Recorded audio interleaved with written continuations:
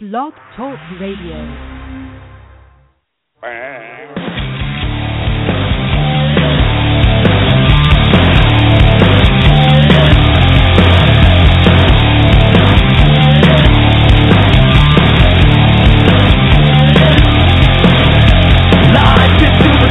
We've gotta be the body to rock it like we're never gonna see it again. We are exploding, the world is gonna know it. We'll rock it like you're never gonna see us again. Come on over. Come on over. And a good evening to you all. It is 11 p.m. and Pure Gold is once again on the air for this Tuesday night, January 26th. 2016. Welcome to the show that covers everything and anything and tells it like it is. We've got a lot to cover and possibly a guest tonight. My name is Joe Bacino, and our co-host, as always, is David Gomez. As I stumble and fumble and bumble. And Dave is cracking up already. Dave, how are you? I am doing fabulous, sir. Excited, as always, to be a part of the greatest show in radio. I don't care what you listen to. I don't care how many people listen. I don't care the fact that nobody is listening to us right now. The fact of the matter is this is the greatest show ever. And, folks, as always, if you'd like to check us out and listen to episodes from like 6 or 8 months ago, possibly a year, check out puregoldpg.com. Joe, it's up and running. I got it fixed. I know we had a problem with it the last time. If you'd like to be a part of the show, give us a call at 929-477-2593. And what kind of number is that? Or 877-633-9003. That sounds more of like a legitimate, number for you to call instead of this garbage. But anyway, sir, how's it going? Good. Before I get into my rundown, and I want to break the fourth wall here and ask you, right here in front of the millions and millions of people listening on the show, do I have to give you any money to re-up the show? I don't want to lose these episodes. I'm pretty sure you do. I actually have to check. I'm pretty sure we're either overdue or close to overdue, and I'm not working. But I think it's only it's a minimal amount. I think the website we re-upped it last year. I think it's just like $15 or something really insignificant, which we'll probably be paying for the rest of our lives. Yeah, well, whatever it is, I will take care of it as usual because we need to keep this You're up and running. Mr. Moneybags, of course. look at the Pure Gold Studios that I'm in. I mean, you know that I'm Mr. Moneybags. So let's get with the rundown, shall we, sir? Yeah, absolutely. Well, let's talk about the rundown. I have a lot to talk about, and let's get to it. We got the Mets shockingly making the move of the year, probably the move of the last 30 years, re-signing a person that they needed badly, even though. We didn't want this guy long term. They did exactly what we wanted. I don't know if I get the feeling that the Wilpons actually listen to us or Flips on Connecticut School of Broadcasting. The Wilponsies? I'm sure the Wilponsies listen to us. Yeah, I'm sure they do. Late at night, I mean, when they're eating their crackers and their Manischewitz wine, I'm sure they are listening to us. So we'll talk about them. There, please. Okay, we won't go there. We'll talk about the WWE, unfortunately, because we are crackheads to it. The road to WrestleMania has begun with the Royal Rumble, which was 2 nights ago, and we'll talk about Raw, which was absolutely horrible, I thought. We'll evaluate. Of course. We'll talk about the NFL Championship games this past Sunday. Surprisingly in one game and surprising in another game in a different way. We'll talk about what's wrong with the NBA, as usual, because there's something definitely wrong with the NBA, and if we're going to be talking about the NBA, we might as well talk about something wrong with life in general, with the Oscars. Wait, we're talking basketball? Since when do we talk basketball on this show? Yeah, that's how bad it's gotten with the NBA. I want to talk about this one hot-button topic that I'm sure you know where I'm going with it. I know exactly what you're talking about. Yeah. We do have to talk about that. You're right, absolutely. Yeah, we do. And if we're going to talk about that, we might as well talk about everything and anything and just get our take on the Oscars and all that crap that's going on in life. Geez, the Oscars. I'm going to boycott this show if you keep going. And we'll also talk about Mike Francesa and how he's retiring in 2017, which makes room for probably us to take his time slot. To definitely warm that up for us. If you quit your job or if you get your schedule arranged, we could definitely do a show from 1 to 5 or 1 to 6. I mean, we won't be on WFM, but we could always do it on Blog Talk. I mean, every day, 5 days a week. Yeah, I don't know if Joe and Evan could fill that slot nicely. I think that they need something fresh like us. So, they got to look out because there's some competition after Mike retires. So, but of course, that's my rundown. And not to say that the rundown's important and there's a lot to talk about, but I know that you spent the day serving your country the only way you could. What did you do today, sir? I'm just curious. You really want to go there? You want to talk about what I did? What I did? I do. Yeah, let's talk about what I did. Yeah, go ahead. Wait, is that what we're starting? Are we actually starting the show with that, or are you just asking me what we did so we can talk about it at some point? No, I'd like to talk about it now because in the hopes that maybe we could get the guest that you're trying to get on. So. Well, see, that's a yes, by the way, on the guest. We just have to wait a little while. Okay. I'd say about 30 minminutes or so. But today, I, like the great American that I am, I went out and I half fulfilled my civic duty, and for the first time in my 34, almost 35 years of life, I was summoned. Well, I was actually summoned for jury duty. I've gotten notices and stuff, and I've always gotten out of it. And the funny thing about that is this episode of Pure Gold, this episode of me going to jury duty was something that, when I was working a few months ago, I had asked to have it postponed because of work. That incident of jury duty actually ended up, where I didn't have to go in, and I got hosed this time, so I do have to go in for jury duty. And the funny thing is I'm there all day, right? We're just sitting there as guys making terrible jokes in the wonderful municipality of Jersey City, one of my favorite towns, by the way. And so I go in there, I'm waiting all day long. My battery's dying. I'm trying to charge. Charger's not working. I mean, if you know anything about me, it's an absolute nightmare, by the way, just playing games on my phone. And, they had a couple of calls where this guy gets up on the mic and cuts I'd say a tweener promo, not really heel, but not really face. And he makes some terrible jokes, and, the crowd is into it.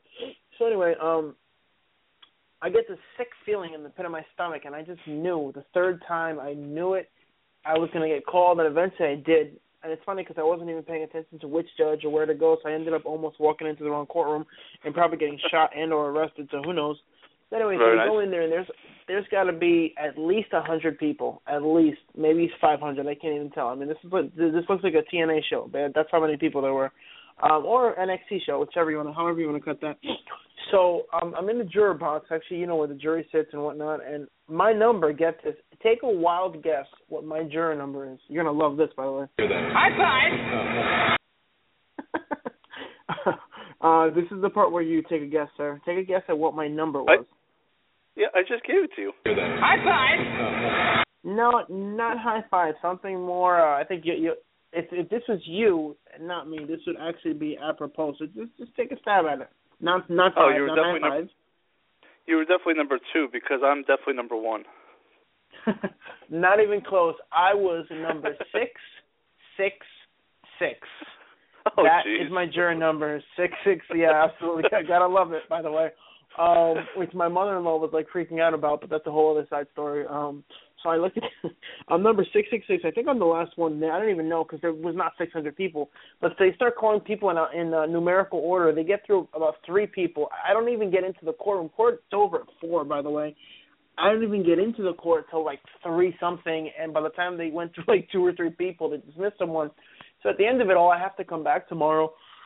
But instead of spending the entire day there, I get to go from 1:30 and go straight to the court, which isn't so bad. But my number being what it is, I have no qualms, no doubt that I'm not going to get picked because, they have about 100 people again in this room, but they only need 2 or 3 people. So I'm pretty sure that my number is not going to get called, sir. Oh, is that all? Is that all? Yeah, that's it, sir. What? Have you ever been summoned for jury duty, you degenerate? Yeah, I mean, I've been summoned. The one time I was summoned for jury duty, and one time I'm trying to find some wood here to knock on, but this is all like brick down here. The only time I was ever summoned for jury duty, I don't know if you remember, but I believe John F. Kennedy Jr., his plane was found. He had died that day, and the plane was found in the ocean. And I don't know if you remember that day many, many, many, many years ago.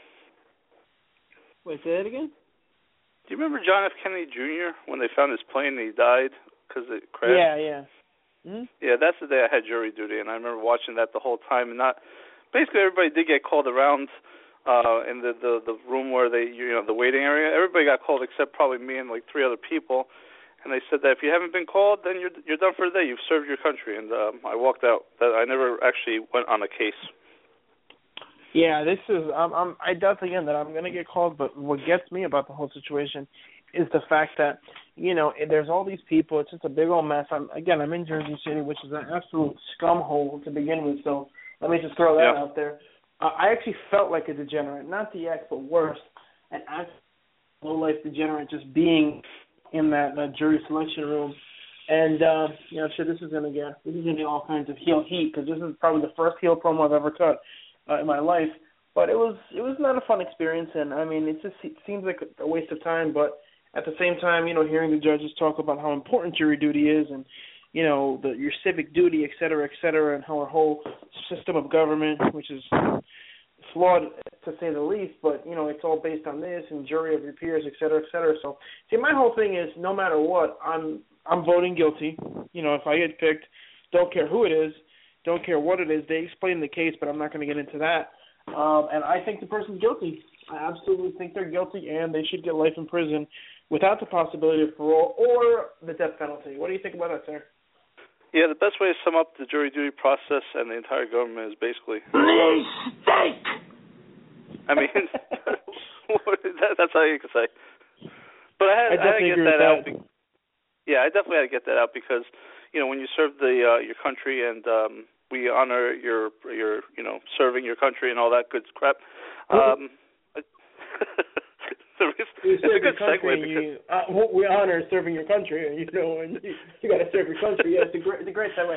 You can see why we've been picked up by so many different radio stations, and we've had to turn offers down and leave. It's just like you on Cespedes, leave a lot of money on the table with this show because of these types of conversations. I mean, I definitely never want to. And out of your homes. Yeah. Never want to leave there. So. Of course. I mean, if we were even able to be home, I mean, it would be a total disaster. I think Mike actually said he's planning on retiring full-time on 2017, and he wants to come on to our show as producer and just play these sound bites that we've probably illegally taken from him and used on our show. Sure. He wants to come on. I'm pretty sure Mike has no interest in us ever again, sir. Yeah, maybe you're right. But because we're waiting on a guest, we will talk about wrestling and all the other stuff, football. All that good stuff, because we got plenty of time, and I just feel like talking about everything and anything. Today's a great night. I feel like it's Christmas a month later with the signing of the player that we needed, I think, to get to the promised land, if you will. But you talked about scum of the world, and I know it's building inside, and I know that like a lot of people have jumped on you on this, and I fully support you because I'm your co-host, and we've been doing this for so many years. But I think you need to also do a public announcement to everybody that's listening out there, and let them know that yes, there was a snowstorm this past Sunday, and there was a lot of snow apparently. But apparently, allegedly. And I know that we've had this conversation on Pure Gold. If we look through the archives, and we have our producer, if Kelly's still up, she can look it up. If not, we'll have to look it up ourselves. But yes, I guarantee we've talked about this. I know that we've talked about it on the air about people feeling entitled that they dig out their own spot on the street, by the way, which is not owned by them, and feeling like they could put a cone, a chair, a garbage can, anything to say that this is their spot because they dug it out and it's their spot forever and ever. Sir, I mean, I know it's building up, so let's just get it out. Give us your take on it, and then we'll get on with the show. Well, yeah, I mean, we could do a whole hour on this, to be honest. I just want to talk about the absolute degenerate population out there. And I know this is a touchy subject because a lot of people tend to, think that they're okay with doing this. And I finally was able to figure a way to absolutely annihilate, obliterate, and destroy any and all arguments on this. And I have come up with the ultimate, checkmate, as it were. What's the reason that people always say that they feel entitled to a spot?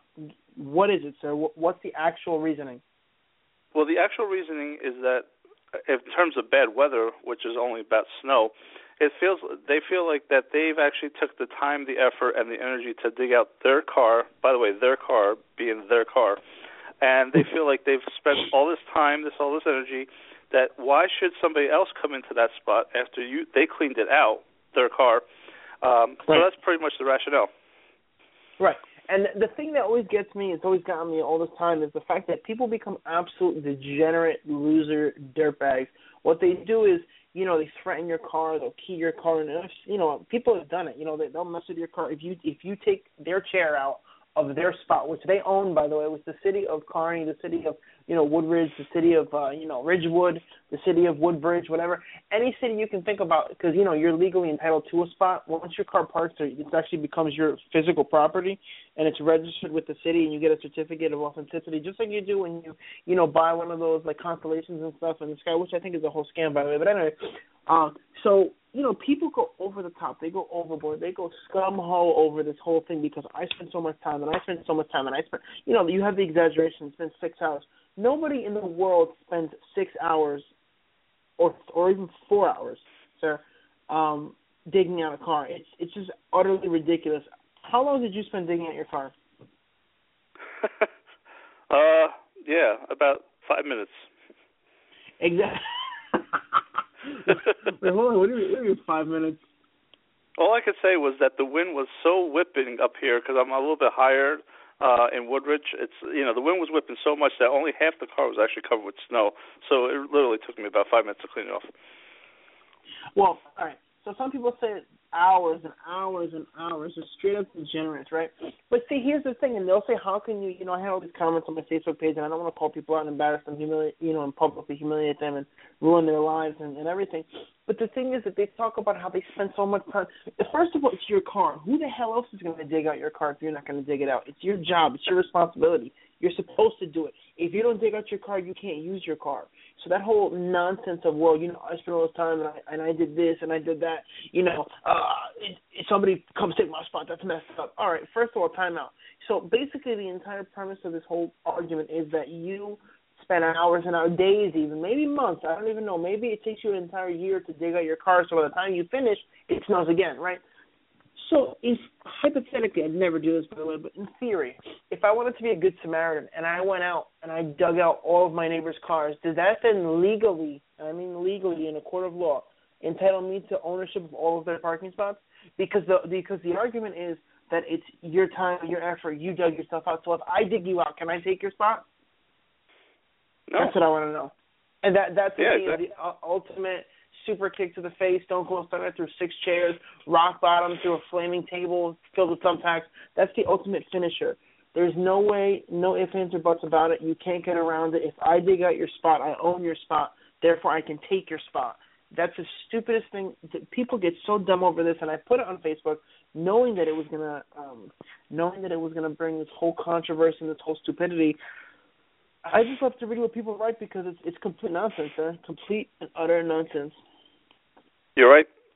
And you couldn't have said it any better yourself, because the fact I just said it. The fact is, we've talked about people feeling entitled, and for the most part, it's you have your, I don't want to get into a political view, but you have your democratic view of people feeling entitled. Probably what's wrong with this country these days is people feeling entitled. They feel like things. They feel like the government should give them stuff instead of them actually going out and making a living, getting a job. So with that rant, I mean, you talk about the garbage, you talk about the filth that we have in this society, and then you talk about us that actually contribute to the filth in society when you talk about the world of wrestling. Of course. What a great segue, by the way. No comments, nothing, no comments, no reaction to what I just said. People are still. So anyway, moving on. It just irks me. It drives me nuts. I think it's pathetic. I think it's ridiculous, and I think people grow the hell up, and they need to realize that the street doesn't belong to them, the spot doesn't belong to them, and I'm done. Getting back to wrestling, filth, scum, garbage. Continue. Yeah, I mean, the reason why I didn't comment on it is because I totally agree with you, and I can't relate anyway. I don't really park on the street, and just remember, folks, when there's opposite side parking, alternate side parking, and the cops will give you a ticket for not moving your car, then what are you going to say? I mean, you're not going to say like this was my spot 2 days ago when there was snow. No, you're not going. You're going to move your car. So Dave's absolutely right, and like I said, I mean, Dave doesn't like to admit this, but I do. I've come to the realization that I'm like a crack addict in terms of wrestling. Dave actually is a crack addict, but just hiding in the closet because, I saw Monday morning after coming home from a brutal trip from Yale in Connecticut, picking up my wife, that Mr. David Gomez wanted to watch the Royal Rumble and was begging, pleading, and basically crying over, like a dog, begging like a dog. Like a dog. Like you need crack, you need the bad crack. You're like, Joe, I need the login. Give me the crack. Give me the crack. I need the crack. And it's so were bad you that I satisfied? actually went out of my way. Folks, just to cut you off, it's so bad that I went out of my way to go and sign up for another 3 months of WWE Network just so that I could watch this garbage, which, by the way, which is actually kind of awesome because I get to watch the next terrible pay-per-view, which is Fastlane, and then I can cancel my order and not have to pay for it. So I pretty much get two for the price of none. Just wanted to throw that out there, but continue, sir, please. Is that a gimmick that people still could do? Like, can you literally cancel without paying and then re-up your account again without paying? Like, can you do that again for WrestleMania? Well, I think the way that it works is that it's kind of tied to the method that you pay with. So if you have 9 credit cards and 9 different email addresses, I'm pretty sure you could do it. But if you keep doing it the same way, I think eventually Vince is going to get wise and he's going to send Big E over to your house and put a unicorn horn on you. Wait, he'll get wise to that, but he won't get wise to the fact that there's a same login and same password for 4 different households. I mean, come on, this is so stupid. Well, I don't know. That's a whole other side. No, I don't want to sit here and rip the WWE Network because they actually have some pretty good content on there. And I was watching WWE 24. Before we get to the garbage, I was watching WWE 24. It was about WrestleMania last year, and it was really interesting. So I thought that was pretty cool. Well, you mentioned network, and before we get into the garbage, the filth, that was the Royal Rumble and Raw last night, we might as well bring this up because it's actually a nugget of mine. In terms of the network, I agree with you. There's a lot of good content on there, and I don't have enough time to watch it as much as I should, and maybe you do nowadays. But honestly, the one thing that the network is really lacking is 2 things. They haven't fixed their glitches, and the live feed always is bad. Can I just tell you, sir, that the pay-per-view, I mean, I was behind on every single match. I was behind on everything in the pay-per-view. I missed Brock Lesnar getting eliminated completely because he kicked me out. And it would constantly, when the 10-9, when the counter would come on, it would go 10, 9, 8, 7, 10, 9, and it would go back 4 or 5 seconds. And it did it all the time. Pretty much every single entrant, it would go backwards on. And it really drove me nuts because I wanted to watch it. I wanted to enjoy the Rumble, and I couldn't. For the most part, other than the fact that it was terrible, was the fact that it just kept kicking me out and then pushing me back in. So it was pretty awful, from that aspect. And I can't believe that to this day it still hasn't been fixed because you would think that that's one of the first things they'd want to fix. Yep, that's the one thing I think that needs to be addressed, and I don't know who's actually in charge of the technical side, but that needs to be fixed. And honestly, I was telling you this off the air in our pre-screen meeting, whatever it is. I was saying that I would watch a lot more content, and I would watch things that for nostalgic reasons, I would go back to watch things that I remember, many years ago. If they would only take each program and make it into chapters, almost like a DVD. So in terms of if you want to watch a WrestleMania, for example, I could get right to the match I want if you actually take the pay-per-view itself and put each match as a chapter, for example. Right now, I feel it just takes too long to fast forward. Yeah, I agree. It takes way too long. Yeah, if they did that, I think they'd get a lot more viewership, and I would actually promote that. I would tell people that sign up for a network. It's $10 a month. You get every pay-per-view, and you can actually get right to the match you want to see or right to the segment you want to see without fast-forwarding, because the way you fast-forward on your Roku or whatever device you're watching it on, it's really not efficient, and people will get bored of it real fast, and they'll get tired of doing it. So if you fix those 2 things, I definitely agree with that. Yeah. So those 2 things, if you fix those 2 things, I think that you'd get a lot more people signing up for the network, to be honest with you. You probably wouldn't, but it definitely, for those who have already signed up, I think it would be worth it. I mean, it's not expensive. You can't, it's just, it's kind of time-consuming to just trying to sit there and look for stuff and find stuff. I will say this much. The Edge and Christian show that they're going to be coming out with actually looks pretty funny, so I just wanted to throw that out there, sir. It actually does. It reminds me of an old-time British-type comedy. I don't know if you ever watched the Benny Hill show. I mean, it kind of reminds me of that kind of slapstick humor. So I think they've done a good job with that. Yeah, I think they've done a good job with that, and I definitely want to catch their first episode, which is coming up, I think, right after the next pay-per-view, I believe, if I'm not mistaken. But, you know, we're on the road to WrestleMania, and our second favorite pay-per-view of the year is the Royal Rumble usually, but because of injuries to the certain main guys on the roster, and because I think we pretty much knew what was going to happen at the Royal Rumble, I feel like it fell totally flat in these three ways. I feel like we kind of knew that Triple H was going to be in it as the number 30 entrant. I think we knew that Roman Reigns wasn't going to actually win and keep the title. I felt that way. I didn't think he was going to. This whole one versus all and him being number one, I didn't think there was a chance that he was going to win it. So I thought that was too predictable. And I just didn't like the finish. Go ahead. Yeah. You didn't actually watch the whole pay-per-view, you said, right? Because you only watched some of it? Right. Or did you read up I'm reading results. I wanted to get into that because Reigns gets taken up by the League of Nations, right? And, you know, obviously I'm thinking there's no way this guy wins. Him winning would have actually been a surprise and maybe a better booking decision. Get into that later. He gets trashed by the League of Nations. He gets taken out, and he walks out under his own power. So, of course, he has to come back in like 20 minutes later. But the timing of it was interesting to me because Roman came back into the match after Brock Lesnar, Kane, Big Show, all these guys, the Wyatt family, all these big name, you know, big type of guys had all been eliminated. So he was pretty much in there with a bunch of nobodies for the most part. Yep. I thought it was interesting because he came back at like the perfect time. So you have that all happen, and you have Triple H, which, again, another problem with this whole storyline is that, you know, he represents the authority. Now he has the title. Whoa, what was that? Sorry, what? What? He's the now 14-time, you know, WWE World Heavyweight Champion, and I don't know, sir. It's pretty bad in terms of storyline booking because you could break down the Royal Rumble better than I can because I only read results on Online Onslaught. I love that, by the way, that you didn't even watch it. You were telling me to this guy, folks, this is the type of degenerate this man is.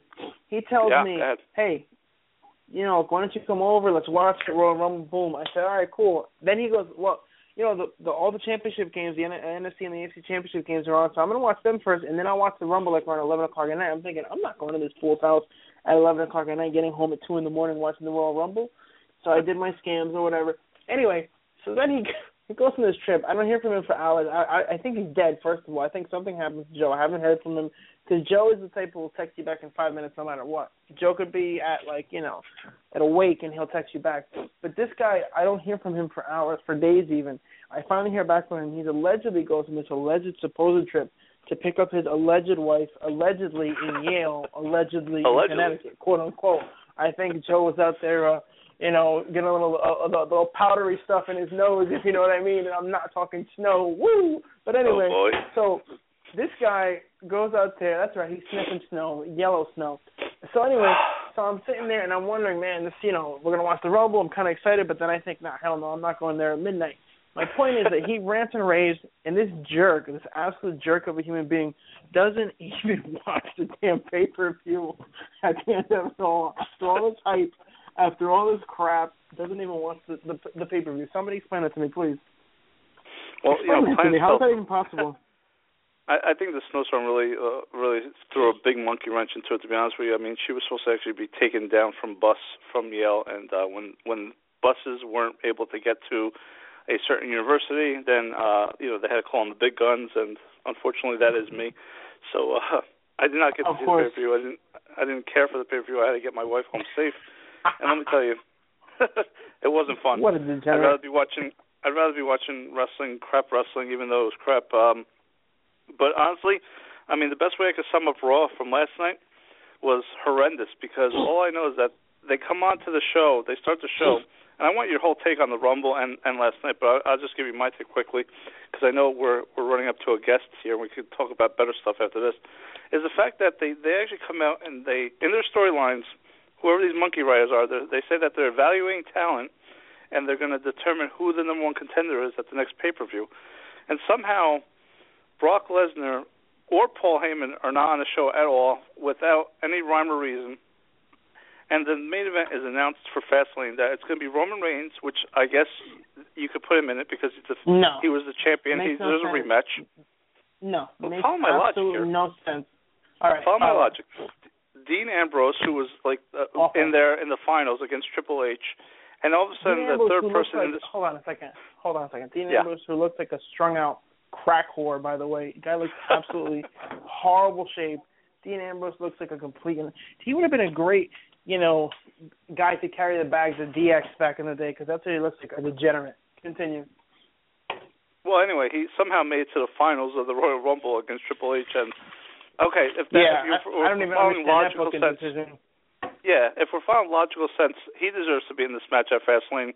But explain to me, sir, how bad the Royal Rumble was first, and then explain how Brock Lesnar somehow makes it into the triple threat after they're evaluating talent last night to determine who should fight Triple H at WrestleMania.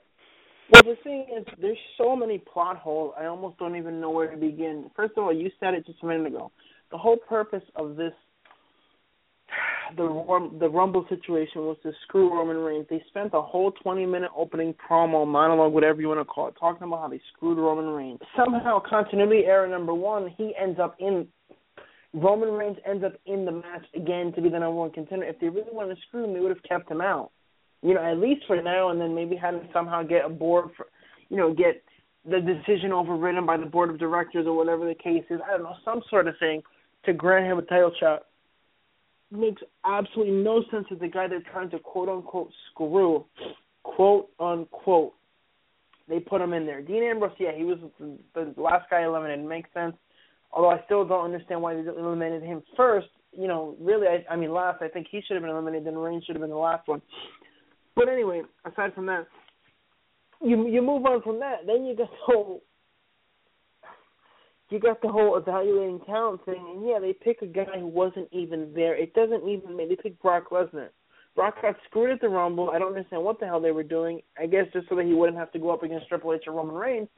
And then you're gonna put him in the match. He wasn't even there, and somehow The Rock would have had more claim to be a contender in this match than Brock Lesnar. It made absolutely no sense. There's so many different plot holes, and I just covered a couple of them. It's just typical WWE, but it's typical crap, to be honest with you. So last year, Brock Lesnar actually loses the strap at WrestleMania when Seth Rollins cashes in. The next night on Raw, he's like a man on fire, and he's like, hell, fire and brimstone or whatever you want to call it. He's taking out people. He's taking out Michael Cole. He's taking out the cameraman. This year, he gets screwed out at the Royal Rumble by the Wyatt family. The Wyatts show up on Raw. Awful. You would expect Brock Brock Lesnar. That was the worst part of the Rumble, which I missed, by the way, because the WWE never kicked me out. Yeah, and the guy, if anything, if you want to make that story, if you want to sell that story to the crackheads like me and Dave, you have Brock Lesnar get eliminated, but you have him being pissed off. You don't have him just walk away and say, oh, well, I just got eliminated by the Wyatt family.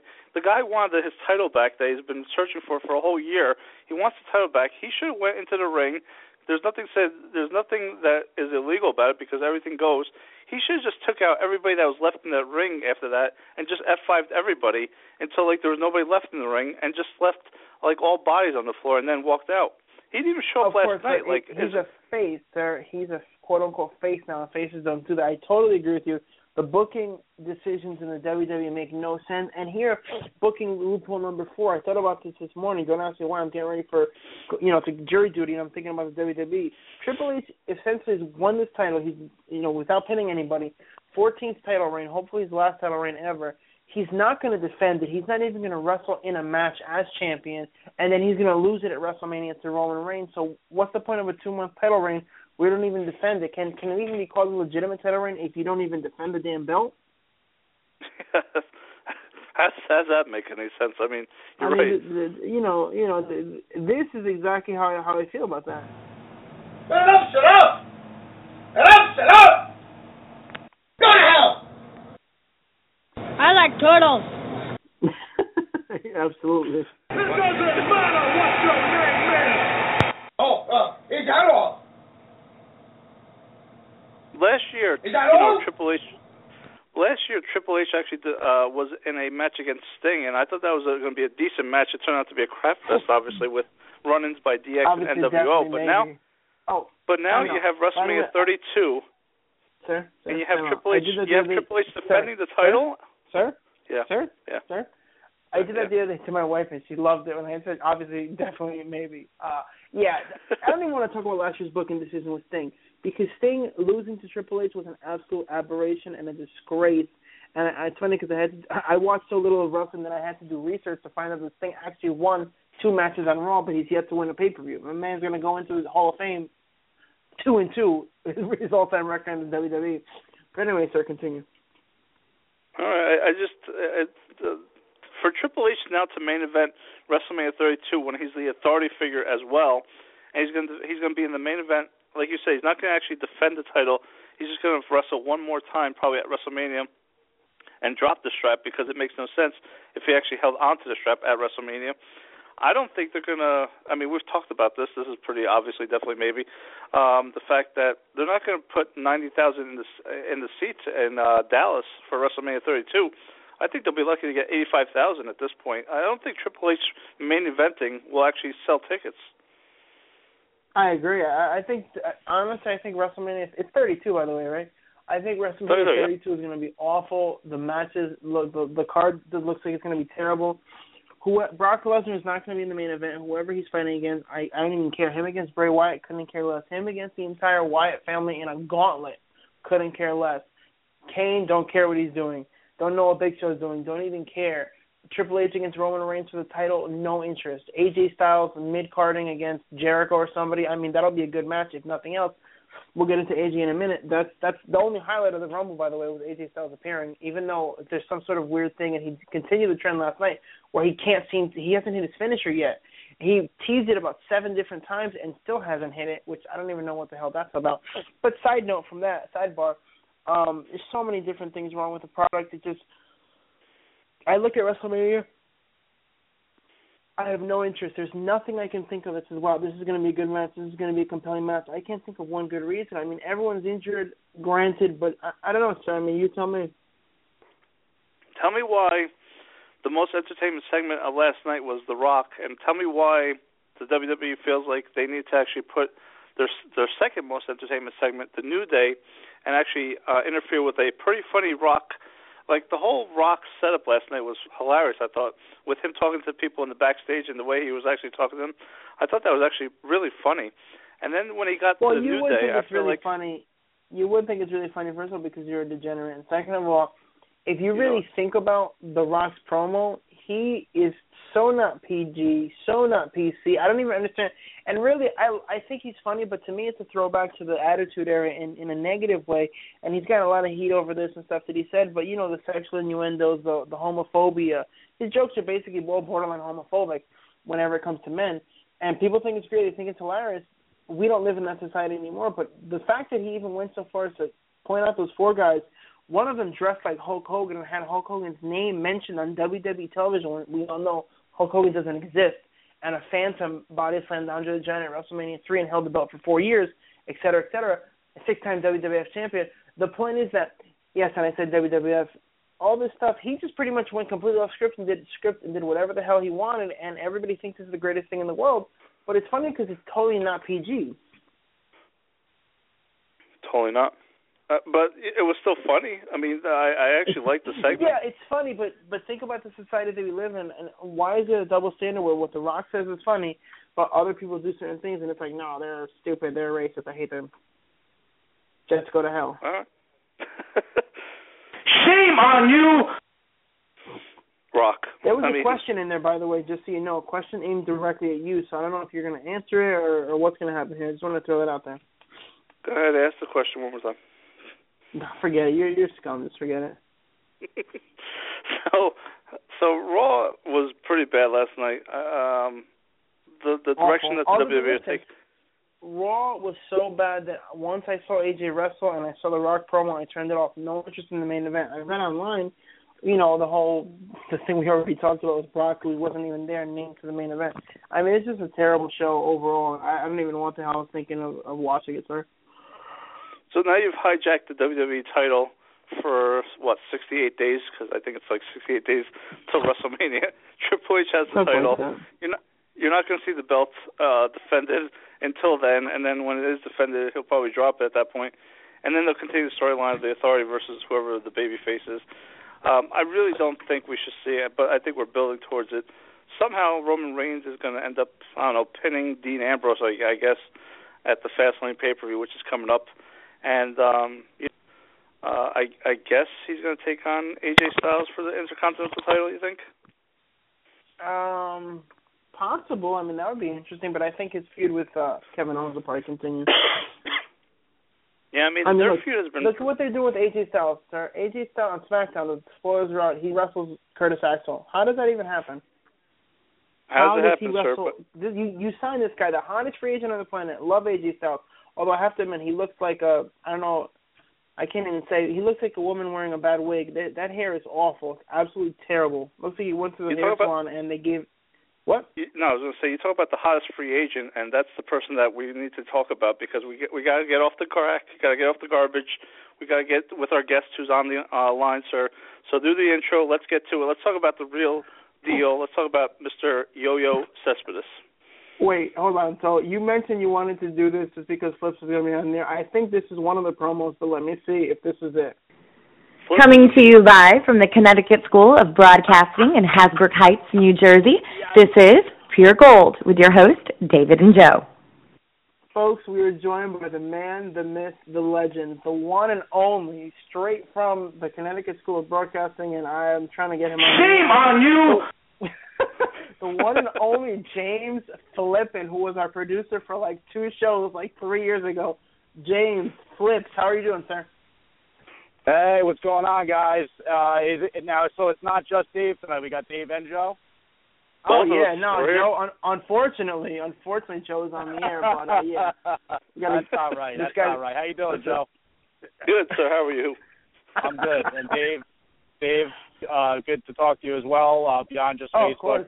Yeah. No, but it's funny, man. I was actually wondering if you were going to mention the brief producer credit I have. We tried, man. We tried to make it a more formal thing there with MTR Radio once upon a time, but the best laid plans of mice and men, as they say. Listen, I got to tell you, those 2 episodes were probably the best produced shows we've ever had in our history. So I just wanted to throw it out there.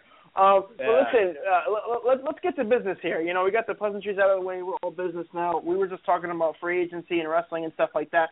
I went on a whole 20-minute rant about the whole parking situation. We can talk about that later.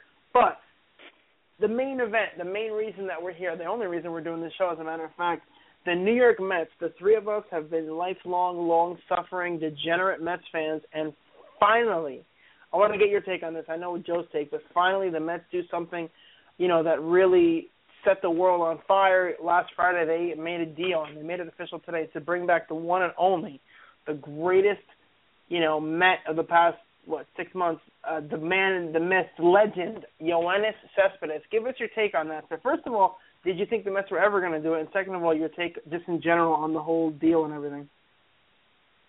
Well, I think the first thing is I didn't expect him to be back in the Mets uniform when he was doing the most damage for the Mets. Back when he was repping things up in August and hitting a home run, it seemed like every single game, and really carrying the team to their first divisional crown in 10 years. I thought to myself, all right, you know what? It was a great time to have him as a Met. He looked good in the orange and blue. The yellow arm sleeve, it was an exciting period. It was something that, kind of sticks in your Mets fan memory as one of the great trade deadline acquisitions ever. And, it was what it was. So I didn't expect that he'd be back when the season was going on. And then when it ended, and around that time they negotiated that they were going to remove that special aspect of his contract that stipulated that you had to release him 5 days after the World Series if you didn't re-sign him in that time, I said, okay, well, you know what? At the very least, they'll be in the running to compete for his services.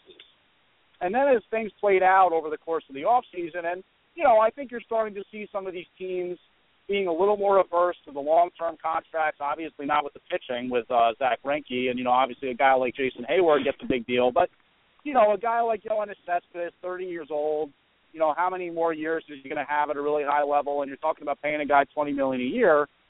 It was when the contracts started to not fly as quickly and as lucratively as we expected, I started to say, well, maybe there's a situation where on a short-term deal with an opt-out and a big money number in the first year or 2 years or something like that. So I said, maybe. And then you started to hear stuff about the Orioles, and then you started to hear stuff about the White Sox, and then you started to hear stuff about the Angels, and I said to myself, all right, you know what? At this point, they're definitely going to get priced out. He's going to go somewhere he can play designated hitter. He's going to go somewhere where he's, maybe the team is not as encumbered by finances, and you start to believe what you read with the Mets and their money problems and all this kind of stuff. But then when the Nationals thing kicked in, on the sneak, guys, I got to tell you, on the sneak was when I started to say, something about this is a little bit fishy. And the fact that the Nationals were so aggressive in pursuing him, and, maybe we know the way games are played in the media and all this kind of stuff, I have no doubt that the Nationals were interested in Yoenis Cespedes. I have no doubt that they would have figured out a way to play him in the outfield, whether it's trading, Jason Worth for pennies on the dollar, or if they figured out a way to, maybe move Michael Taylor or whatever it may be, they would have figured out a way to play him. Ben Revere, et cetera, et cetera. But I just said to myself, you know what, something about this doesn't smell right. Then he had the $100 million deal over the course of a couple of days that was basically on the table. And I said, I don't know. And then when it broke on Friday, I said, wow, that's really amazing. Now, I guess he took money, on such an annual average basis that he didn't leave that much money on the table by not going to the Nationals. But in a roundabout way, I went from no way it's happening during the regular season to maybe when they negotiated that during the playoffs to, okay, definitely not going to happen, then back to maybe, and to have him now in the fold completely changes the team. I mean, it just completely changes the lineup and the team, and it's amazing. Yeah, it truly is. And the contract that the Orioles threw out at him was just absolutely putrid. And, I think from there, things got interesting when the Nationals threw out that 5 for $100, and he was just, sitting on it. And it seemed like he was waiting, and it looked like this is what he was doing. He was waiting for the Mets to come back with some kind of offer. And I think me and David talked about this for a couple weeks now. We didn't want this guy long-term because I don't think you want this guy here past 3 or 4 years because you know what's going to happen with him. He's just going to get lazy. He's going to do what he's going to do what he did basically in the World Series, which I didn't think he carried the team at all. He just stunk it up. So the fact that he does re-sign with the Mets, do you feel like it was the pressure of the Met fan base calling in and all the media and all that saying, you lost Daniel Murphy to the Nationals. If you lose Cespedes to the Nationals, then the Mets are going to hang their hat on getting Neil Walker and some guy named Bastardo. And I was going to just, use the Bastardo name the whole year when we were talking about Mets. But now that they got Cespedes, it's funny that I feel like the Wilpons finally listened, and it's going to be the 30-year anniversary of 1986 when I was 9 years old. I think they finally woke up. Now this is the time to win it all. This is the time. Yeah, I mean, listen, I think that the fan pressure, it's impossible for them not to have been aware of how the fan base felt about it and how they were reacting to it. Anytime they put anything on Twitter, the first 10 to 15, if not 20 responses on Twitter were sign Cespedes. So, the fan base has been very, it's always been passionate, but it's been reinvigorated by the World Series run, by the pennant, the fact that they were the NL champs. And they had a lot of goodwill going into the offseason that definitely would have been lost had they lost out on Cespedes, not just to anybody, but the Nationals, for sure. However, that all being said, I got to be honest with you. I think that the Sandy Alderson regime, when it comes to the Mets, has not been very responsive to so-called fan pressure. Last offseason there was the billboard campaign and this notion that they're not spending enough money, and, they didn't really go out there and chase anybody down. You want to go back a few years to Michael Bourne when a lot of Mets fans wanted them to sign Michael Bourne, and he ended up in Cleveland, and everybody said, what are you doing? How do you not get that guy? You know, they didn't seem too bothered by it. Right, exactly. So, I mean, I think that the difference here was the fact that he was going to end up in the Nationals potentially. That would have been devastating, not just from a PR standpoint, but really from a balance of power standpoint, too. I mean, you're talking about then a situation where the Nationals can more or less slug their way to prominence, and then you figure in Scherzer and Strasburg and Gio, and, you know, you hope Tanner Roark and Ross and all these guys can pitch well enough for them. But at this point, you know, that notion of it is gone. The fan base seems very happy. Yeah, I mean, I think that was kind of like a hidden bonus to a certain extent by being able to get Yoenis Cespedes at a number of years that they were comfortable with.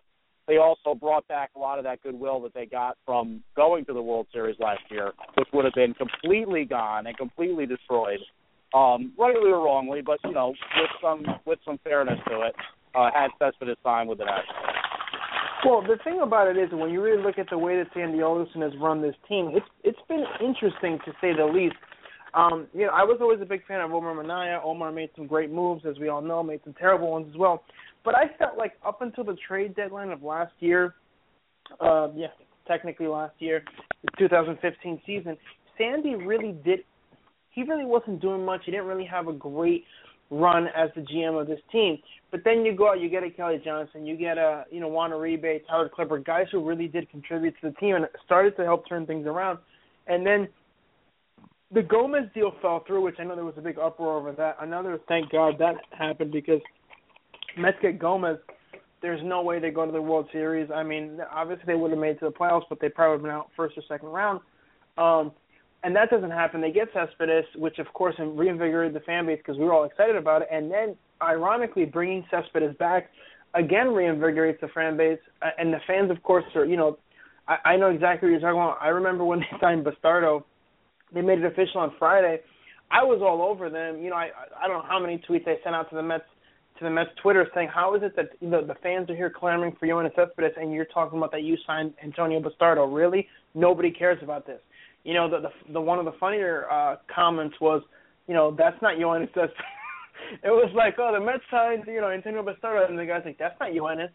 And the thing is that the fan base was really angry. And again, you know, you can go over the semantics of the deal. I think it's a really good deal. I think giving him a lot of money over 1 year technically, and worst case scenario in the Mets standpoint is that if he stays the 3 years, it's still only 3 years. By the time he's done, he's going to be, 33?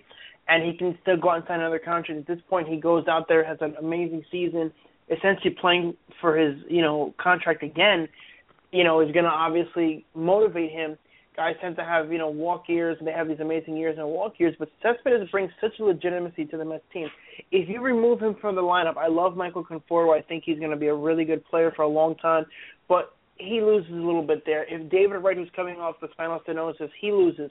Duda, who I hate with a passion, but that's a whole other side story, guy, is as streaky as can be. You look at that team up and down that lineup, it's an okay lineup, but when you add a Cespedes in there, you've already seen what he can do. You see the impact he could have on the Mets. He has had on the Mets. This isn't like a maybe. This is a definite. You've seen this in a short period of time, this proven track record.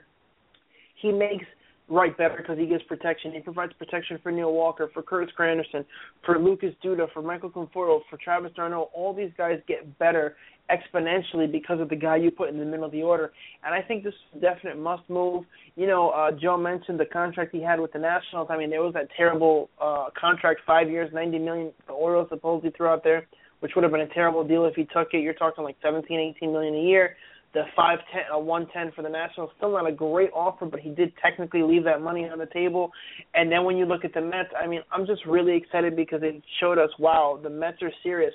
Because, again, up until the trade deadline last year, and I don't know if you agree with this, James, but a lot of his deals, his moves were terrible. John Roush, you know, Frank Francisco, the list goes on and on. Just DJ Carrasco, just terrible people that he signed who made no impact on this team with bad contracts. And finally, everything changed with that trade deadline last year. I wouldn't say I agree that he had been bad up until that point. I mean, I would actually probably completely disagree with that. I mean, I think that you're leaving out the the trade that he made involving R.A. Dickey, obviously, to get Noah Syndergaard and Travis d'Arnaud, key members of the team, core members of the team. The Curtis Granderson signing was one that, was questionable when he came off the injury that he did. Well, hold on a second, because, you wanted me to share my opinion on it. I think that Sandy Alderson put this team in a position to succeed not just for one given year or make a run at it like Omar Minaya did when, he combined his scouting prowess with the open checkbook to try to make a run in the mid-2000s. That was great and that was fun, but it was like a sugar high. They didn't have any structure to the organization. They didn't have any foundation. And what Sandy Alderson has done here is he's built a top 10 farm system while taking the team to the National League pennant, while winning the division, not wrecking their finances. Sure, their payroll's up to $140 now, which is more average, but there's nothing really long-term beyond, say, a David Wright. I think that the team's been built absolutely the right way, and in the way that you have to build a baseball team with the guaranteed contract. It doesn't happen overnight. Sandy Alderson needed to bleach the system.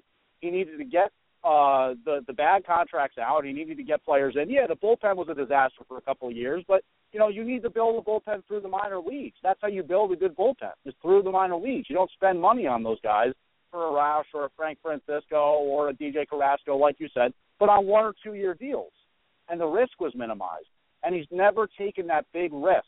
And to me, risk aversion and risk management is such a big aspect of Major League Baseball. And the farm system, which I can't say enough about, what he's been able to do in terms of building up this system. And, of course, DePodesta and Ricciardi get a lot of credit for that as well. But, I mean, listen, I know a lot of people agree with you, Steve, that Sandy Alderson really had kind of failed up until some of the things he did last year. And listen, Juan Uribe, Kelly Johnson, of course, Yoenis Cespedes, those moves changed the season. And they absolutely were moves that needed to be made for the team. But by that same token, when he traded Carlos Beltran for Zach Wheeler, when he traded Marlon Byrd for, Dilson Herrera and Vic Black, those were moves that were sowing the seeds for future success. So when he made the move to get an Uribe and a Kelly Johnson, it's like, okay, now we're actually going for it. You trade a guy that big prospect, not big prospect, but he's tall. He's actually physically big. He's like 6'7". They traded Neisner. That they traded to get Tyler Clippard. I mean, that's a prospect that it sucks to lose, and they wouldn't have traded him in previous years, but they needed to get a Tyler Clippard. So I actually think that Sandy Alderson, playing this whole situation as Mets GM like a fiddle, and the position that they're in as a franchise right now is extremely enviable. Well, the funny thing is that on a day that we should be actually, together and celebrating the fact that we have Cespedes back, we're arguing about semantics and we're arguing about how Sandy Alderson, we're giving him a grade on his performance over the last couple of years. The fact is, we have Cespedes back. Yeah, exactly. We have Bastardo, which is always a good guy to have with a last name like that. I think the Mets are locked and loaded, obviously, definitely maybe, to make a run at the title. The question is, do they have the intestinal fortitude that the Kansas City Royals had this past year to come back after losing the World Series the year before and come back all the way and win the whole thing? I think the Mets have a legitimate shot with their starting pitching and now they're a really good lineup. They might need to add a reliever here and there, and they could do that during the trading deadline. They don't have to make a major move now. They can make a minor move to get a reliever. But does the team have the intestinal fortitude to do what the Kansas City Royals did, James? Well, it's a great question, Joe, and I think that the drama that is the season and everything that comes with you can't script baseball and you can't really predict it. I would have bet dollars to daisies that the Nationals were going to win the division last year, and that the Mets, I didn't think they were completely out of the picture when it comes to playoffs. I thought they might be a wild card team. I hoped that they'd be a wild card team. So, yeah, the question is well-founded in that they go to the World Series, they lose. They're going to have expectation for sure, but, it's hard to come back from that. It's hard to put it behind you and say, oh, well, we'll get right back there. Of course, the Royals are the first team to do it, and I don't even know how long, getting back there the year after they lost, and then, of course, winning it. I don't know. I'll be interested to see what this team is like come May. Is the team out there taking good at-bats every night? Are they Is a Yoenis Cespedes going to be a guy that doesn't maybe have that same level of cohesion or focus? Was losing out Juan Uribe and even a Kelly Johnson, two veteran guys that really kind of came together as glue guys at the right time, guys who had won in the past, is not having them up. All these are question marks. But I'll say this. If they avoid two major injuries to the starting rotation, if they avoid, let's say, even a Harvey, if he has a setback some kind, or if Syndergaard, God forbid, has to deal with the whole Tommy John crap, or if Zach Wheeler doesn't come back as early as we expected, or if, Steven Matz goes down. If they have two major injuries to their starting rotation, then we're in trouble. But I think that they can absolutely handle one. I think that even if they don't have the dominant starting pitching that we're expecting with that lineup, they should still be a team that's in the mix for a wild card or, maybe the division. But this is the key. They have the pitching in place. They have high-caliber guys, high-character guys in key positions. Obviously, we know about David Wright. Curtis Granderson is a great leader. A guy like Michael Conforto says all the right things. Tonight on WOR, Pete McCarthy interviewed him, and the guy's just talking about how, all offseason I've just been so focused on, bringing a championship back. He said, I'm going to the gym. I've been doing this in the gym. Sandy Alderson is a former Marine. He's an attorney. He really goes for high-caliber, high-quality, high-character guys. And I think that shows itself in the success they've had, not just the talent, but the ability to put guys in place that expect to win, that want to win, that, dare I say after last year, know how to win. I think they're going to be fine. Whether or not they can make that same run through the National League playoff bracket, tough to say. And if I knew, I'd go to Vegas right now and make a bet like this with the Sports Almanac. But, that being said, they're going to be right in the mix. And I think that everything that they've done this offseason, from Neil Walker to Bastardo to Cespedes, has been the look, the feel, the sense of a team that wants to do what they have to do to win a championship. And I don't think they did anything crazy in the meantime to sort of risk their long-term future or mortgage their long-term future. But, can they make it back there? I don't know. What's Terry Collins going to be like managing a team that has expectations from wire to wire that they're going to do something special? That's different, obviously, than the past. So, yeah, it's a good question. They're definitely going to be tested from a mental standpoint. Everybody's going to be sort of gunning for them. I think that matters a little bit less in baseball than, say, it does in, football, for example. But they're going to get guys that, show up every night, and they want to beat the National League champions. And the Mets in New York start to get a little more notoriety. They should have good crowds this year for the most part. So it's tough to look into the crystal ball and say, but I have a pretty good feeling that they're at least not going to fall on their face. And that's the one thing that you absolutely hope is going to be the case. When you have a team that feels like a contender at the front end, just don't blow it in April, May, and June, and we'll see what happens when we get into the dog days of summer. Listen, at the end of the day, I look at this season and I say the Mets are going to be fine because you know what? If somebody does go down with an injury, Santy can always bring back John Roush or Frank Francisco or one of these guys to be a spot starter, so the Mets will be fine. No big deal. And I know you had your assessment on Sandy, and to me, again, I don't want to rehash that, but I look at this team a lot, and I think Sandy again has done a good job. More recently, I was remiss in not mentioning the R.A. Dickey trade, but I still look at this team as a lot of what Omar did, and now I see Sandy after 4 years coming and making his real mark and his real impact on the team. So I can't knock him now. And at the end of the day, all I can say is that if the Mets start off the season good, it's all gravy. That's Terry Collins right there. It's all gravy. So whatever the Mets do this year, I'm sure we're all going to be tuned in. We're all going to be excited. I think the Mets are going to, barring injuries that the Mets seem to always get, I do think they'll be fine. And what I love about this team more than anything, before I turn it over to Joe, is the fact that the Mets have so much depth. If David Wright goes down, they have guys who can fill in for a while. A Wilmer Flores, Asdrubal Cabrera can play third. Walker has played third in the past. You have these guys who can switch positions, and of course all the depth in the outfield. I think the Mets are deeper than they've been in years, to be honest with you. So I'm really excited about that aspect of it.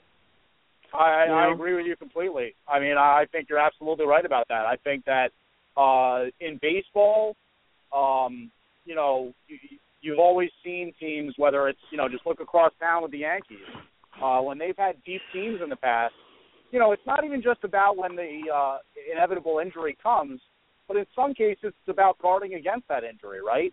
David Wright, the obvious case. How are you going to help him manage that back? Curtis Granderson's not exactly a young guy anymore. Travis d'Arnaud, for example, can't really stay healthy on a consistent basis.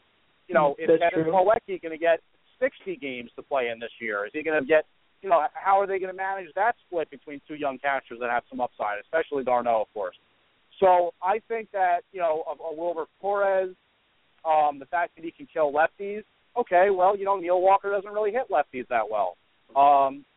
Lucas Duda, obviously, doesn't really hit lefties that well. So we're going to have a situation here where if Terry Collins pulls the right strings and makes the right decisions, we really should have a very well-rounded bench and guys that go into August, go into September, relatively healthy, relatively fresh, but it's going to come down to the pitching.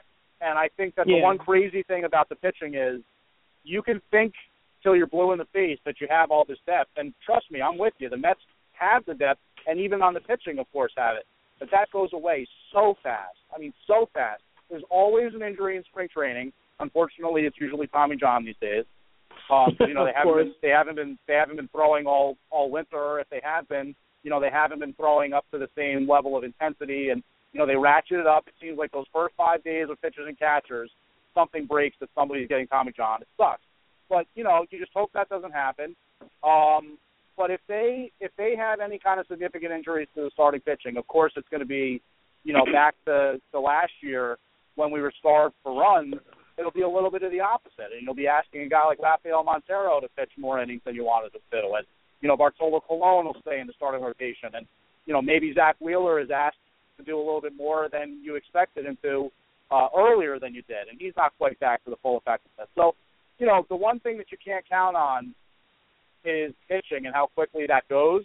But I absolutely agree with you, Dave. I think their team is extremely deep, versatile, and I think that they go into a lot of different situations feeling like, you know what, we have the best roster tonight. And that's not always the be-all or end-all, but it helps. It sure does help. And you know what's funny?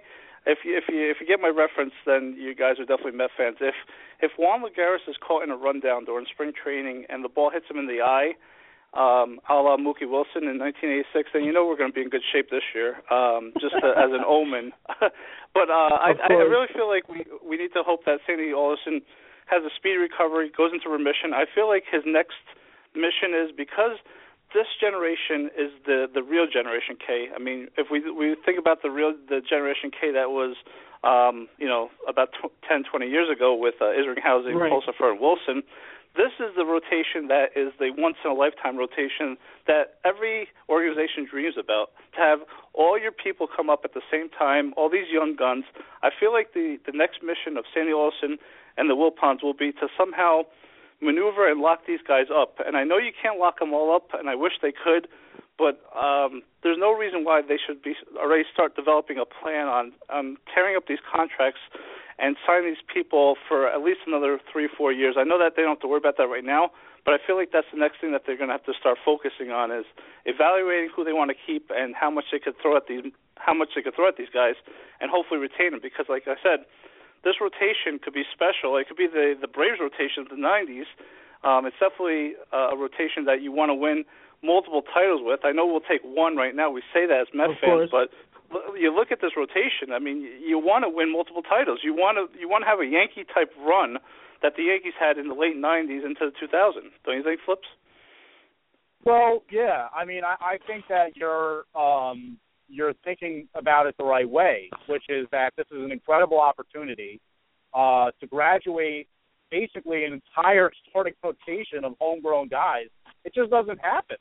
I mean, you're talking about basically like hitting on the draft from a quarterback perspective, 5 years in a row and saying, oh, well, this guy seems pretty good, let's draft him, and, oh, wow, he can play quarterback in the NFL.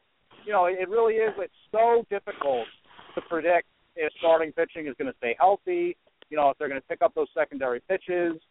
They put a lot of focus during their rebuild, and boy, do we know how long and painful that rebuild was, on their starting pitching and getting guys in the system that can have high upside arms. And, I think that, listen, I just want to see them win one in my lifetime. I'm not going to lie. Of course.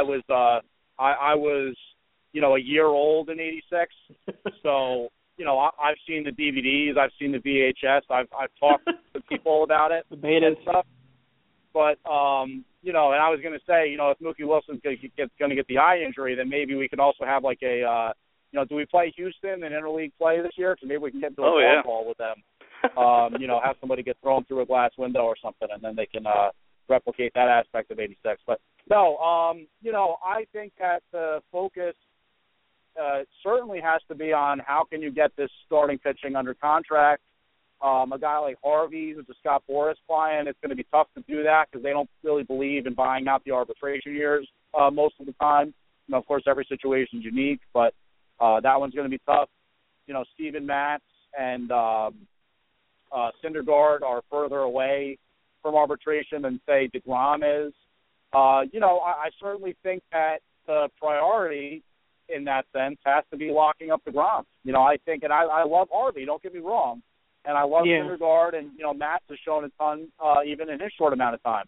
But I think that DeGrom is the guy that is the quiet, steady ace of the staff. Harvey, very much so ace in his own right, but the sticky aspect of it is the Boras thing. And, listen, I don't have anything against guys making money. I hope Matt Harvey and the rest of them make a lot of it and have a great life. But I think realistically you just have to look at it and say, Harvey being a Boras guy, it's much more likely he's going to go all the way to free agency. Doesn't mean we can't sign him then, but we kind of just have to deal with the arbitration process with him, realize that he's going to start to get more expensive on an annual basis, and we have to be realistic and say, DeGrom's the guy to go after and try to sign out that year, that deal, that contract that covers the arbitration years. So that's what I'd like to see them do, certainly within the next, 12 to 16 months. Listen, James, go ahead. Sorry, sir. I just wanted to throw this in there before you rudely interrupted me, as always. I totally agree with you. My preference, if I were to sign one of the two, would be DeGrom. I think he's got in a sense, I think he's got a better head on Harvey. He's kind of gotten caught up in his own hype. Hell of a pitcher, but I do like Jacob better. And I think that, if anything, unfortunately, I could see Matt Harvey in Yankee pinstripes at some point. But I think I agree that's the guy you kind of have to go after. And when I look at this season, the one thing I'll say before I turn it over to Joe to wrap this up is I look at the potential that they have. And normally you say, if this guy's a career year, the Mets will be fine, which you hear a lot. But in this case, what I saw from Matt, I loved it, but obviously he needs more seasoning, and he'll get that this year. Syndergaard was awesome. He pitched all these innings. Another year of him would be amazing, and all these guys is more experience and more experience. Harvey further removed from Tommy John. I think this rotation is going to be amazing. I think, like Joe said, this will be the real Generation K, but I really think that the Mets are going to do something special this year. And I'm hoping that they'll do what the Royals did last year, repeat on the 30-year anniversary. Game one of the World Series was actually the 30-year anniversary, if I'm not mistaken, of the Royals winning the World Series in 1985. I hope the Mets do the same thing and do a 30-year, reunion type of thing. But Joe, any last thoughts? No, I agree with all that. And I was going to say, James, we could definitely talk for hours about Mets now that the Mets are relevant again. They're good again, and it's good to be on the positive side. But I got to say, I still do exist, James, and I still do the show. And now that Francesca listen, I see you on Facebook. I think you're just a little less active than Dave. Maybe a little less exclamation points, a little less typing in all caps. But just a little bit. Okay, I see you there. Well, yeah. Well, what I was going to suggest is that now that Francesca's retiring in 2017, I think a 3-man booth from 1 to 6:30 is perfect for us. I mean, we could take our show to WFAN.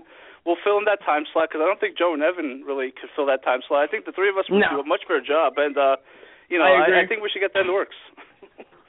Hey, listen, man, from your mouth to Mark Chernoff's ears. That's all I can say. There you go.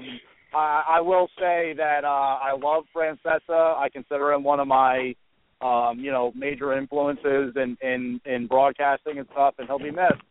But the landscape of the New York radio scene is going to totally change come 2017, and maybe by then the Mets will have another World Series championship on the mantelpiece. Do you have tickets? Hopefully. I was going to say, do you have tickets or media credentials to go to that reunion on, I believe, March 30th with Francesa and the Mad Dog? You know what? I don't. I do not have it, and trust me, I heard from the sports pope himself many times. Okay, it's sold out, and it's sold out, and we sold out in about 15 minutes. So if you don't have the tickets, you can't go, but you can listen on the radio, and so. I would have really enjoyed that. But, listen, Mike and the Mad Dog, I think that's something we all grew up with. We all loved those guys together. I just recently watched a YouTube clip of them together. Wait, Mike and who? No, I never heard of them. Mike and the Mad Dog, that sounds vaguely familiar. Well, it's been a long time now. Hasn't it? It's pretty crazy. It's hard to... You almost kind of check yourself when you're like, wait a minute, how long ago was that now? But no, listen, I mean, he's been so good for so long, and obviously he's an acquired taste. Not everybody likes him. I think that's so true of radio in general. Everything's an acquired taste.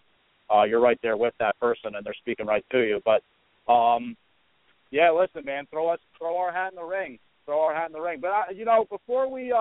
before I go, guys, I just want to say. Originally I commented on Dave's Facebook post tonight, and he had said, the thing about the parking. People are so ridiculous, man. Unless you have a parking spot on your street, like, it happens to be in some towns, I guess, or maybe, gated communities or something where you have a parking spot on your street that's specifically for you. This is blog talk, right? Like, I can curse? No, don't.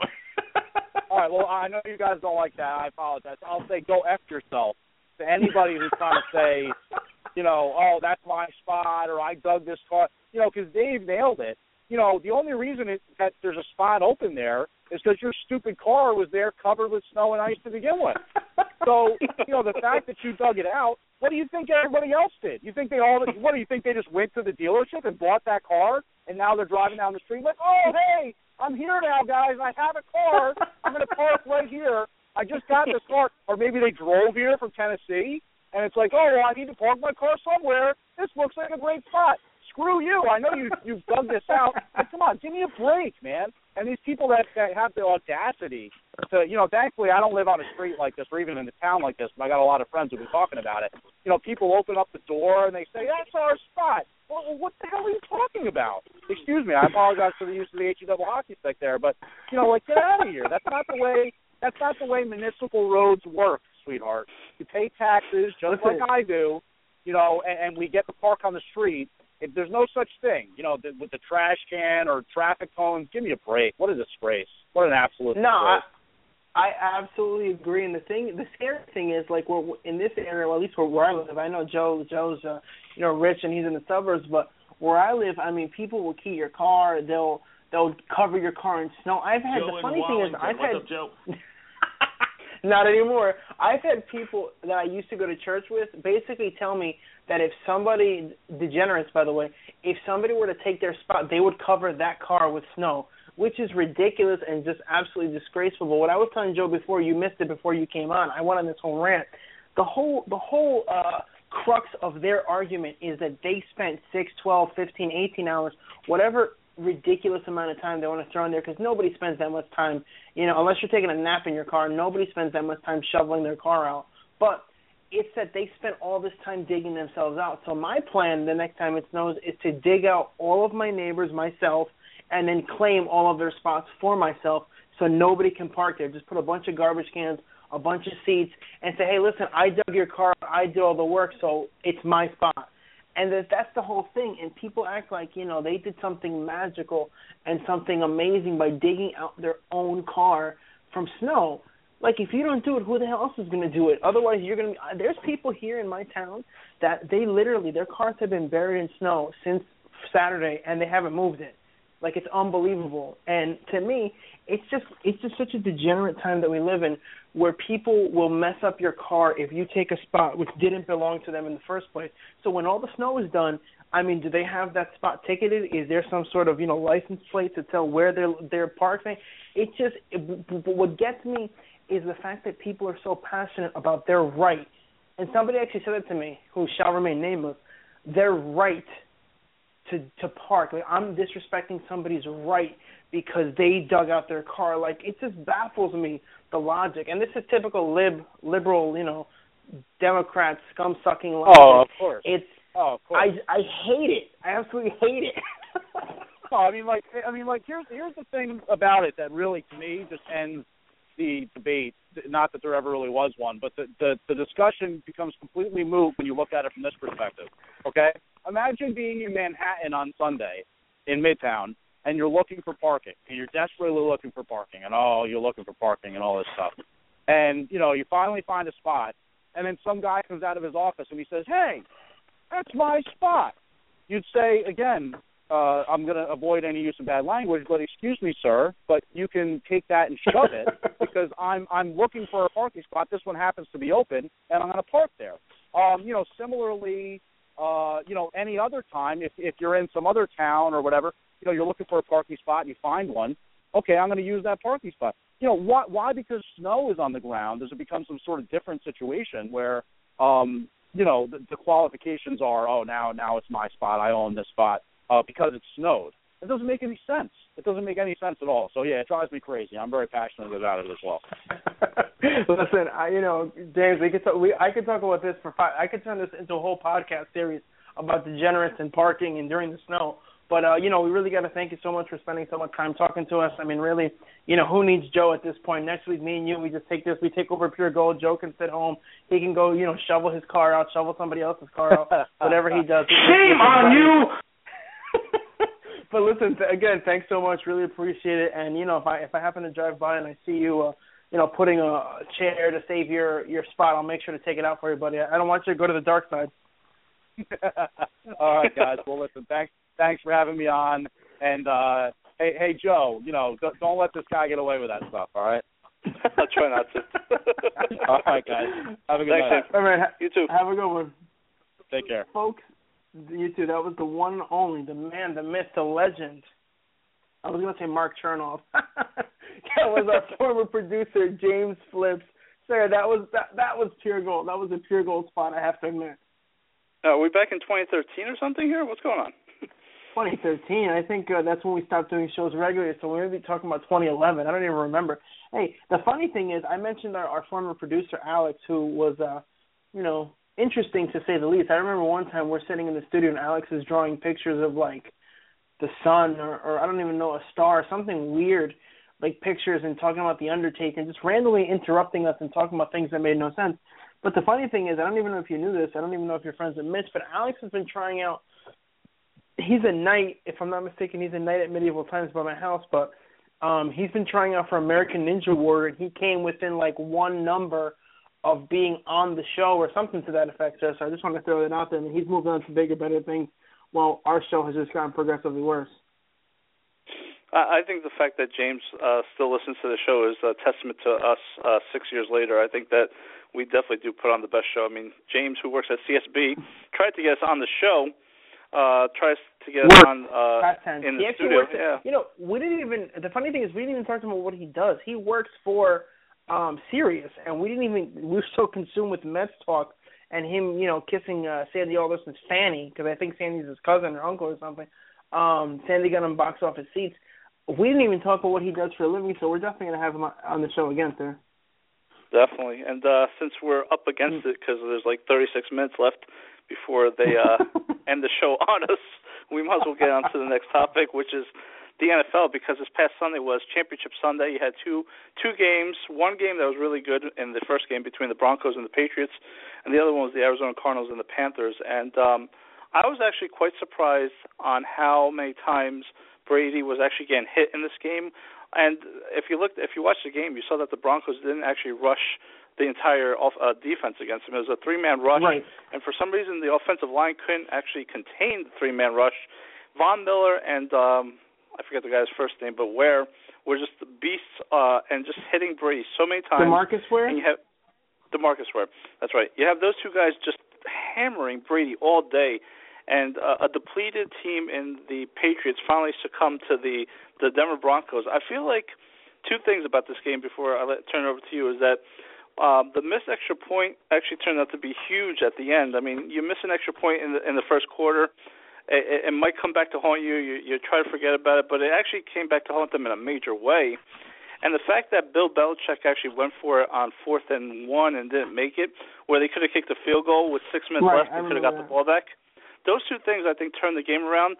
And even before that, I feel like the Patriots let the home field advantage slip away when they lost to the Miami Dolphins in Week 17. All they had to do was beat the Miami Dolphins in Week 17, and they would have had home field advantage over the Broncos. And I think, you would have had a different story. And now the storybook is set for Peyton Manning, who was injured, who was ridiculed, saying he's washed up, he's done, his injuries have finally caught up to him, he's old. I think the storybook now is set, even though he's going to face a tough Carolina Panther team in the Super Bowl. I think the storyline is set for him to actually win the Super Bowl and go out and retire and go into the sunset, because the guy honestly is everything great about sports. He's a great athlete. He's a great ambassador for the game. I'm definitely going to be rooting for the Broncos only because of Peyton Manning. I don't like the rest of the team. I'm not a Bronco fan. I like Peyton Manning. But, sir, what did you think of the game, and give me your take on just Peyton Manning in general? No, I totally agree with you 100%. I am definitely a fan of Peyton's. I love him. I think the guy's great, one of the best ever. His record speaks for itself. And it's funny because people talk about legacy games. Like, Peyton's is not needed to win to cement his legacy. But, I mean, it would be great if he did to be the only man. Well, he's already the only guy in NFL history to lead two teams multiple times to the Super Bowl. Kurt Warner being the first guy to lead multiple teams, and now, Peyton following him. But if he wins, he'll be the only guy to ever win Super Bowl with two different teams. I mean, that would be great. I think that the Denver defense is so good that they have a chance. I mean, people writing them off, and Carolina's already a favorite, their offense, et cetera, et cetera. I mean, people don't realize that this is the same Carolina Panthers team that almost lost to the Giants, that pretty much almost lost week after week after week and just kind of fell apart, and almost lost against the Packers. The Packers, that was the Cardinals. They almost lost their first playoff game this year. I mean, they just, even with the Seahawks with that amazing comeback, they just tend to, take the fourth quarter off. So there's that possibility of that continuing, that trend. You have, again, the great defense for the Broncos. Peyton, who knows, maybe 2 weeks will give him a rest, and he'll be able to kind of make some better throws. I mean, he missed some easy throws on Sunday, but it was an amazing game. It was great to see Peyton and his team win. That was definitely a team effort. It was awesome. I absolutely loved every single solitary second of it, sir. Huge Peyton Manning fan, probably my ultimate favorite football player. And I hope that he gets the job done, and I hope the team is able to win, because it would be an amazing story, sir. I love seeing Brady go down. I loved him not winning. I love the fact that they were able to contain him. And, I mean, if I'm not mistaken, the facts about the game were that I think Brady took more hits than anyone has taken the entire year in the NFL, sir. Crazy. In that game. And that is crazy. I didn't know about that, but and we could definitely talk about more because there's a week in between, so we could definitely talk about NFL and break down the games a little bit more. But we really ran over on time. I just want to end it by saying the whole fact that the Cleveland Cavaliers, fired their coach when basically their coach Blatt went to the finals his first year last year, and this year was 30-11, I believe, when he actually got fired. When my dad actually broke the story to me. He told me that he got fired. I was like, wait, you're talking about the Cleveland Cavalier coach that went to the finals and now is in first place in the East, got fired? And I just think that's everything that's wrong with sports. I mean, I understand you want to appease LeBron James, and make no mistake about it, LeBron James was definitely behind this. I mean, you would not... Oh, of course. Upper management would not make this call. The fact that he denies it is what pisses me off. I mean, I know he has to, but it's an absolute joke that he would deny it the way he does. You know who LeBron James is? Too. Yeah. LeBron James is Triple H. I mean, the guy goes face, heel, heel, face, heel, more than anybody I've ever seen in my life. I mean, they love him for coming back to Cleveland because, they want him to win a title, but he goes and does something this dumb to say, like, I want to get rid of the coach. All right, if the coach was not performing, that's one story, but for the fact that he went to the finals, and he had a depleted team last year and still took him to the finals, and they lost to a good Golden State team, and this year they were primed and ready to probably make it to the finals again. I just think that's totally wrong. I can't believe that the players run the asylum. The NBA is a total joke. I think the Cleveland Cavaliers are a joke. I was actually going to root for the Cleveland Cavaliers this year just because I thought LeBron James was a good guy, but after this and the whole boycott of the Oscars and making it into a racial issue, I don't know. I think that society is once again going down the toilet, and this is just a microcosm of just what's going on in society. So it's a sad way to end it, but we always usually end it negatively on Pure Gold. So, sir, I had fun as always, but sorry to end it on a sad note. No, well, I don't know about that, but I totally agree with you on all your points there. The fact that Blatt got fired the way that he did is absolutely ridiculous, an absolute complete and utter disgrace. I just don't even understand how first time ever in the NBA history where a coach gets fired while he's in first place. It just doesn't make any sense to me, sir. But LeBron, typical LeBron, it's hard to root for the guy. It really is. And I agree with you. I was hoping that he win a title in Cleveland, for the fans and everything, and going back to Cleveland. But I don't know, sir. I guess we'll see what happens. But folks, Joe made some great points. Let's go Broncos. We'll talk about it more next week. Great show, sir. As always, we'll touch up on episode 185 next week, of course. We'll talk more wrestling. I think we covered it all, sir, as we always do. Thank you so much for listening. Thanks again so much to Flips for being a part of the show. Hopefully he'll be back to being our producer because he's not doing anything better. Folks, it's been a pleasure. Yours, of course. Take it away then, Mike. What's the name of your show? Pure Gold. Pure Gold. Yes, sir. I got 2 words for you. Pure Gold. You guys are awesome. Speaking of awesome, I've actually been trying to get in touch with Nikki, who's not returning my phone calls, to see if we can get her back on the air. But I got to admit, I absolutely love this clip just to hear the way that his voice, the way that he says it. Oh, and total side note, James was talking about people don't like Mike and he's an acquired taste. My wife absolutely despises Mike Francesa, but I love him just for this right here. What's the name of your show? Pure Gold. Pure Gold. Yes, sir. Pure Gold. Yes, Mike. Folks, it's been a pleasure. Yours, of course. We'll see you next week.